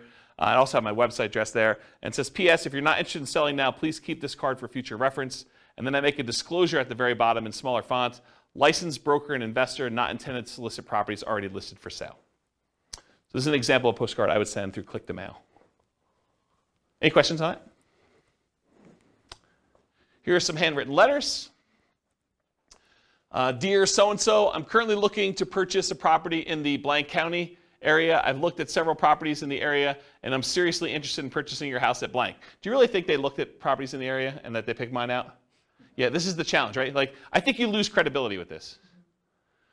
A few good things to make an easier sale are, 1, the condition of the property is not important. 2, no realtor commissions. Why pay a commission if you don't have to? 3, I will pay cash and purchase in as-is condition with no bank inspections for termites, roof, electrical mold, etc. Is it really the bank doing that? Not really, but I'm being critical. I should be less critical. 4, our closing time is fast and flexible. You will not need to do any fix-up work if you are interested in selling. Please feel free to call me on my private toll-free number, which is this telephone number, and sincerely their name. What's that? It feels like an old letter. Do we say toll-free anymore? Yeah, probably not. Probably not, right? I think I do say area. Yeah. Here's another one. This one's not handwritten. It has a date and address and regarding a property address. Dear so-and-so, this company is interested in purchasing the property listed above. We will buy the property in its as-is condition. You will not have to make any repairs or improvements. We will make a cash offer to ensure there will be no problems with financing. You will not have to pay a real estate commission, and we will close around your schedule. Thank you for your consideration. If you're interested in selling the property referenced above, you can contact me directly at a local telephone number. Best regards, their name and their company name. Here's another handwritten yellow letter. This one was photocopied onto this. So, and then they had, you could tell the ink was different, so they would photocopy it, and then they'd write the name and the address separately. So everything else was photocopied, but then it was handwritten in the same ink color. So dear name, hi, my name is blank. My wife and I would like to, by the way, is this a male handwriting or female handwriting? Yeah, but it says my name is male name, right? I think you lose a little credibility there too. It's possible it's male handwriting, but this looks like female handwriting to me. Does it look like, anyone think it's male handwriting? No one in the room. Okay. What's that? I was kidding. I said, are you saying men can't have nice handwriting? No, I'm just, maybe, yeah, I guess that's probably inappropriate. Okay, I take it back. What's that? But do you think it also, people would lose, I think, I've thought about saying my husband and I, but I think as a female I would lose credibility in a lot of. Oh, I don't know about that, and I probably shouldn't touch that one. I don't know. I mean, the world's unfair. It's unfortunate, but maybe. Yeah. Yeah. Please call us at telephone number. They give multiple numbers. They also include their fax number and their email address. Please call. Thanks. And they've got his initials on there. This is a big national chain. This is a version of their letter. It's got the address, dear, certain names. Records indicate that you are, oh, this is actually a really instructive letter. You should really read this one. Records indicate that you're the owner of the property at blank. Are you interested in a cash offer for that property? Our business is buying and selling houses and multiple house packages. We rehab and resell houses, and we sell property to other investors. So they're telling you they buy houses, but they also say, hey, look, if you got more than one, we'll buy all of them, right? They're telling we'll do the package. We rehab and resell them. They're telling you what they're doing, and then we sell them to other investors. Well, that's pretty interesting. We only buy houses at a discount. They're disclosing that up front too, right? But when we buy them, we pay cash. We pay most normal closing costs. We take the house as is. You don't need to do any repairs. And we can close quickly if you want us to. If you're interested in selling, would like a quick cash offer on the house at blank, please call 800 number, set an appointment to see your home. We maintain a very high professional standard. We maintain very high professional standards in the conduct of our business. We believe in making a positive contribution to our community. Please call toll-free number. Excuse me, if you're interested in selling your home, or if you have any questions, thank you for your time to review my letter. Sincerely, their name. P.S. We pay cash and most normal closing costs for properties, and we could pay quickly if you want us to. Are you interested in selling your property at blank? Please call this number. So the P.S., which is the second most read part of the letter, is just another offer. It's basically repeating the offer. That's pretty instructive too. P.P.S., which I guess is the second P.S. in the letter, not ready to sell today, then please keep this letter with the important real estate documents and call us when you're ready. Interesting, right? I thought that one of the things I liked about this one is they're telling you we're looking for a discount. So are they going to get a higher volume of calls or more qualified calls? More qualified, right? Yeah. I bet they paid a lot to have that drawn up too. Yeah, like tested it and professional copywriter sort of thing. Yeah, and this is what's great. Like once you get a copy or a couple copies of these, you can modify it to your own stuff, right? Like don't copy it verbatim, but massage. Kind of use this as a guide and then write your own. Here's another couple postcard samples. Rachel buys houses in city. Unwanted estate, foreclosure, divorce, other bills piling up, had enough landlording, need to get out of town. Any condition, any location, any situation. Close in 10 days. Call Rachel at her telephone number here. Problems don't just solve themselves. Call Rachel for a free consultative session. It's not as important why you need the cash as it is that Rachel can get you the cash and reduce your stress in as little as 10 days. And then Rachel buys houses, has their address, any condition, any location, any situation, close in 10 days. Call Rachel at our telephone number. That's another example of a postcard.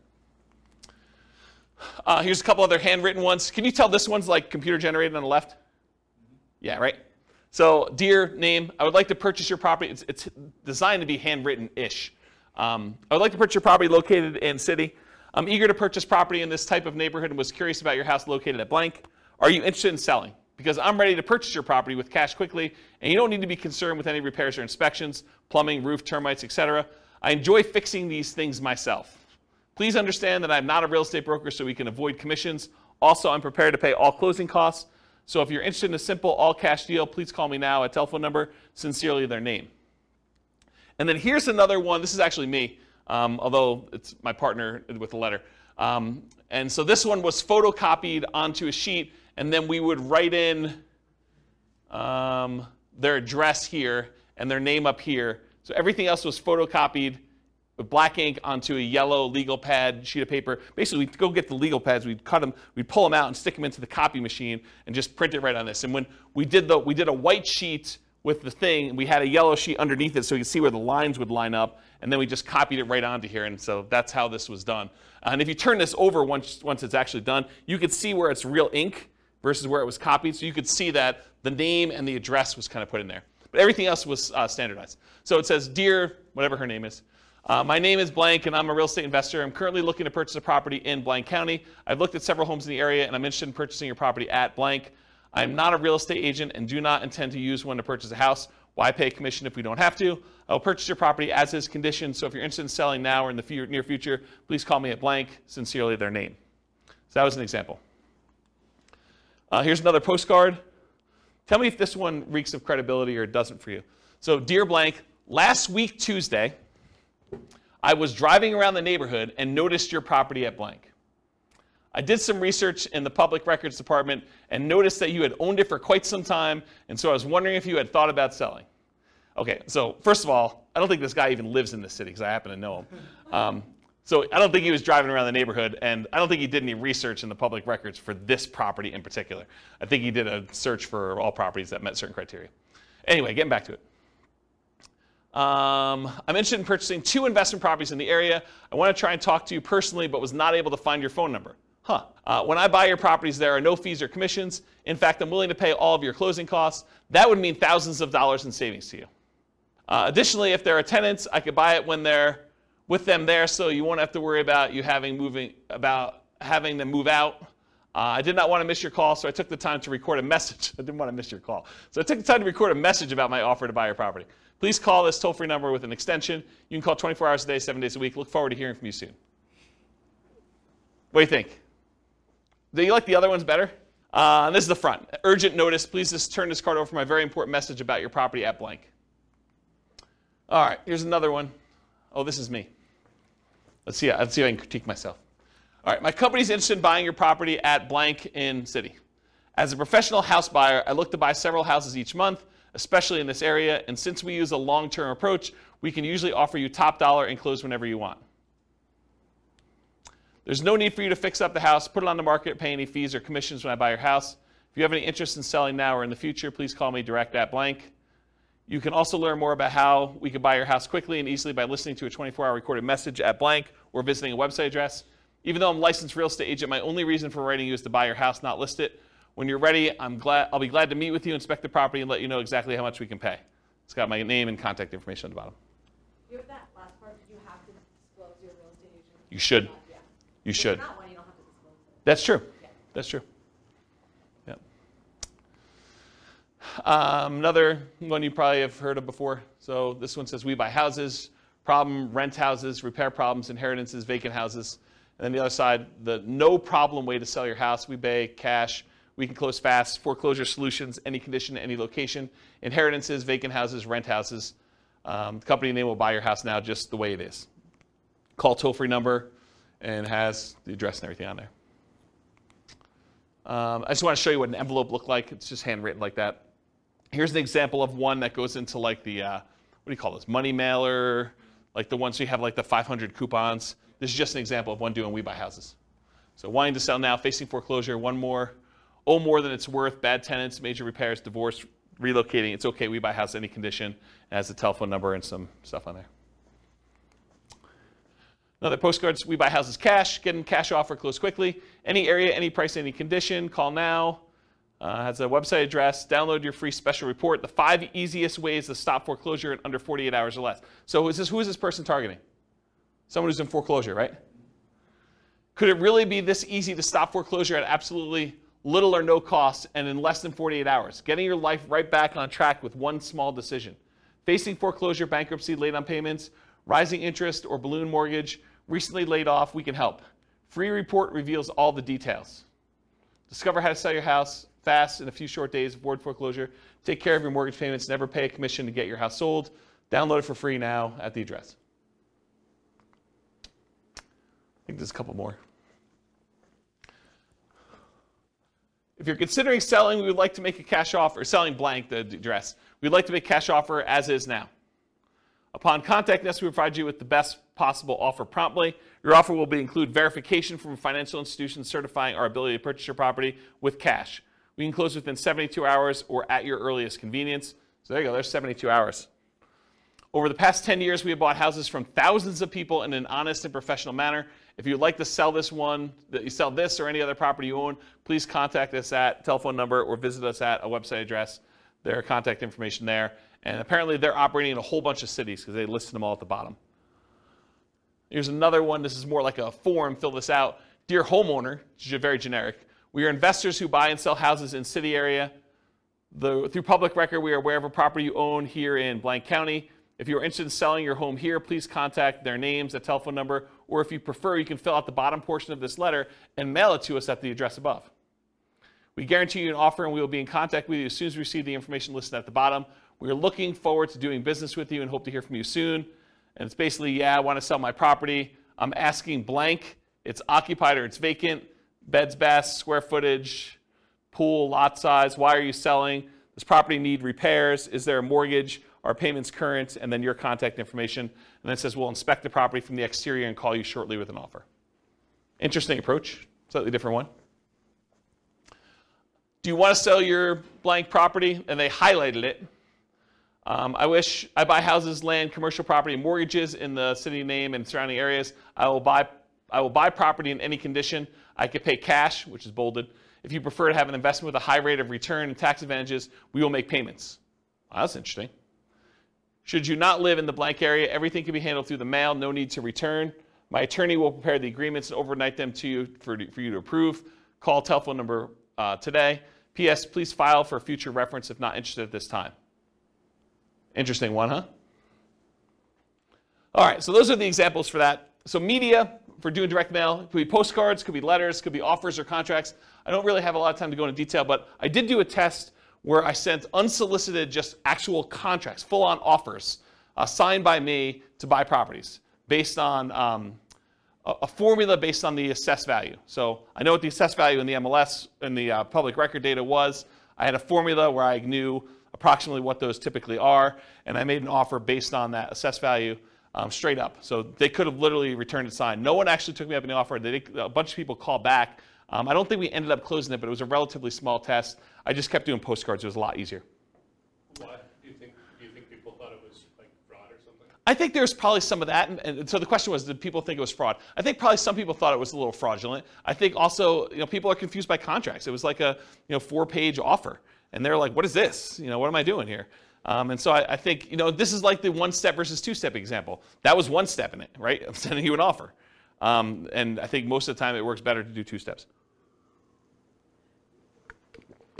Just warm them up to the idea. Yeah, and then answer questions, build rapport, answer questions that they have, kind of talk to about stuff. Excuse me. Postcards, letters, offers, contracts, free recorded information lines, websites, lead forms, and special reports. So those are the types of media we could use in order to get in touch with stuff. What name do you use on your marketing? You could use your personal name. For example, I could use James Orr. You could use the name of your acquisition manager. So for a while, I had a person who was doing acquisitions for us, and we put their name on there. A pseudonym, like Jimmy Orr or Jim Orr. If anyone calls me Jimmy or Jim, I know you don't know me, right? Because that's not my name. My name is James. So you could put this on there, though, so when someone calls on the phone, they're like, hey, is Jimmy there? I know it's from certain marketing. So you could do something like that. So whatever you want to do. Business name, you can put your business name on there. You could borrow credibility. I forget what I was talking about there. I don't know. And if you're a real estate agent, you should disclose that on your marketing. Phone number, so you can put your phone number, your mobile, your office number, a 24-hour recorded information line, a 24-hour voicemail, an answering service, a live answering service, your staff, either your acquisition manager, your admin person. Other considerations, should you use a local number or a long distance number? Should you put a toll-free number on there? Should you use an extension or not an extension? Should you include a fax number or not? All the considerations to kind of think about for this. For the website and email address on there, so if you can go get a custom domain name, for example, I think for a while we were using wecanbuyquick.com. I think I own it, but I don't think it's up because I'm sort of not acquiring properties right now. But We Can Buy Quick, I think, was ours. That's an example of a custom domain name. You could do shared versions of that where if you have a domain name that's good, like WeBuyHomes.com, you might have like WeBuyHomes.com/Colorado/Denver as an example. Ooh, anything crazy? Storm? Oh, storm's coming. Well, that supersedes silent mode. Specific subpage, so example, you could have it, like my name, jamesorr.com/sell your home or sellyourhome.php, like whatever page you have as a sub-home for that stuff on there. And then if you do 2-step marketing, you can have them go to a lead form that sends a special report, or have them go directly to the special report just shown on there, or you can have them go and see your testimonials and credibility packet online as well. So those are just options for that. And an email address, to use a free email like jamesorr@gmail.com, or do you use like a custom one like james@wecanbuyquick.com, which doesn't go anywhere, so please don't email me at that one.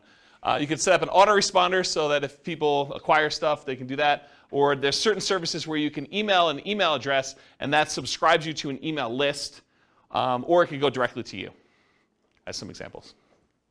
What return address to use? Should it be business or personal? Just make sure it matches your thing. If you're saying my wife and I buy houses, you don't want to have like your business address and have it be a business name on there and stuff like that. I would not recommend doing your home address. You might get people actually coming and driving by, especially if they're upset for whatever reason.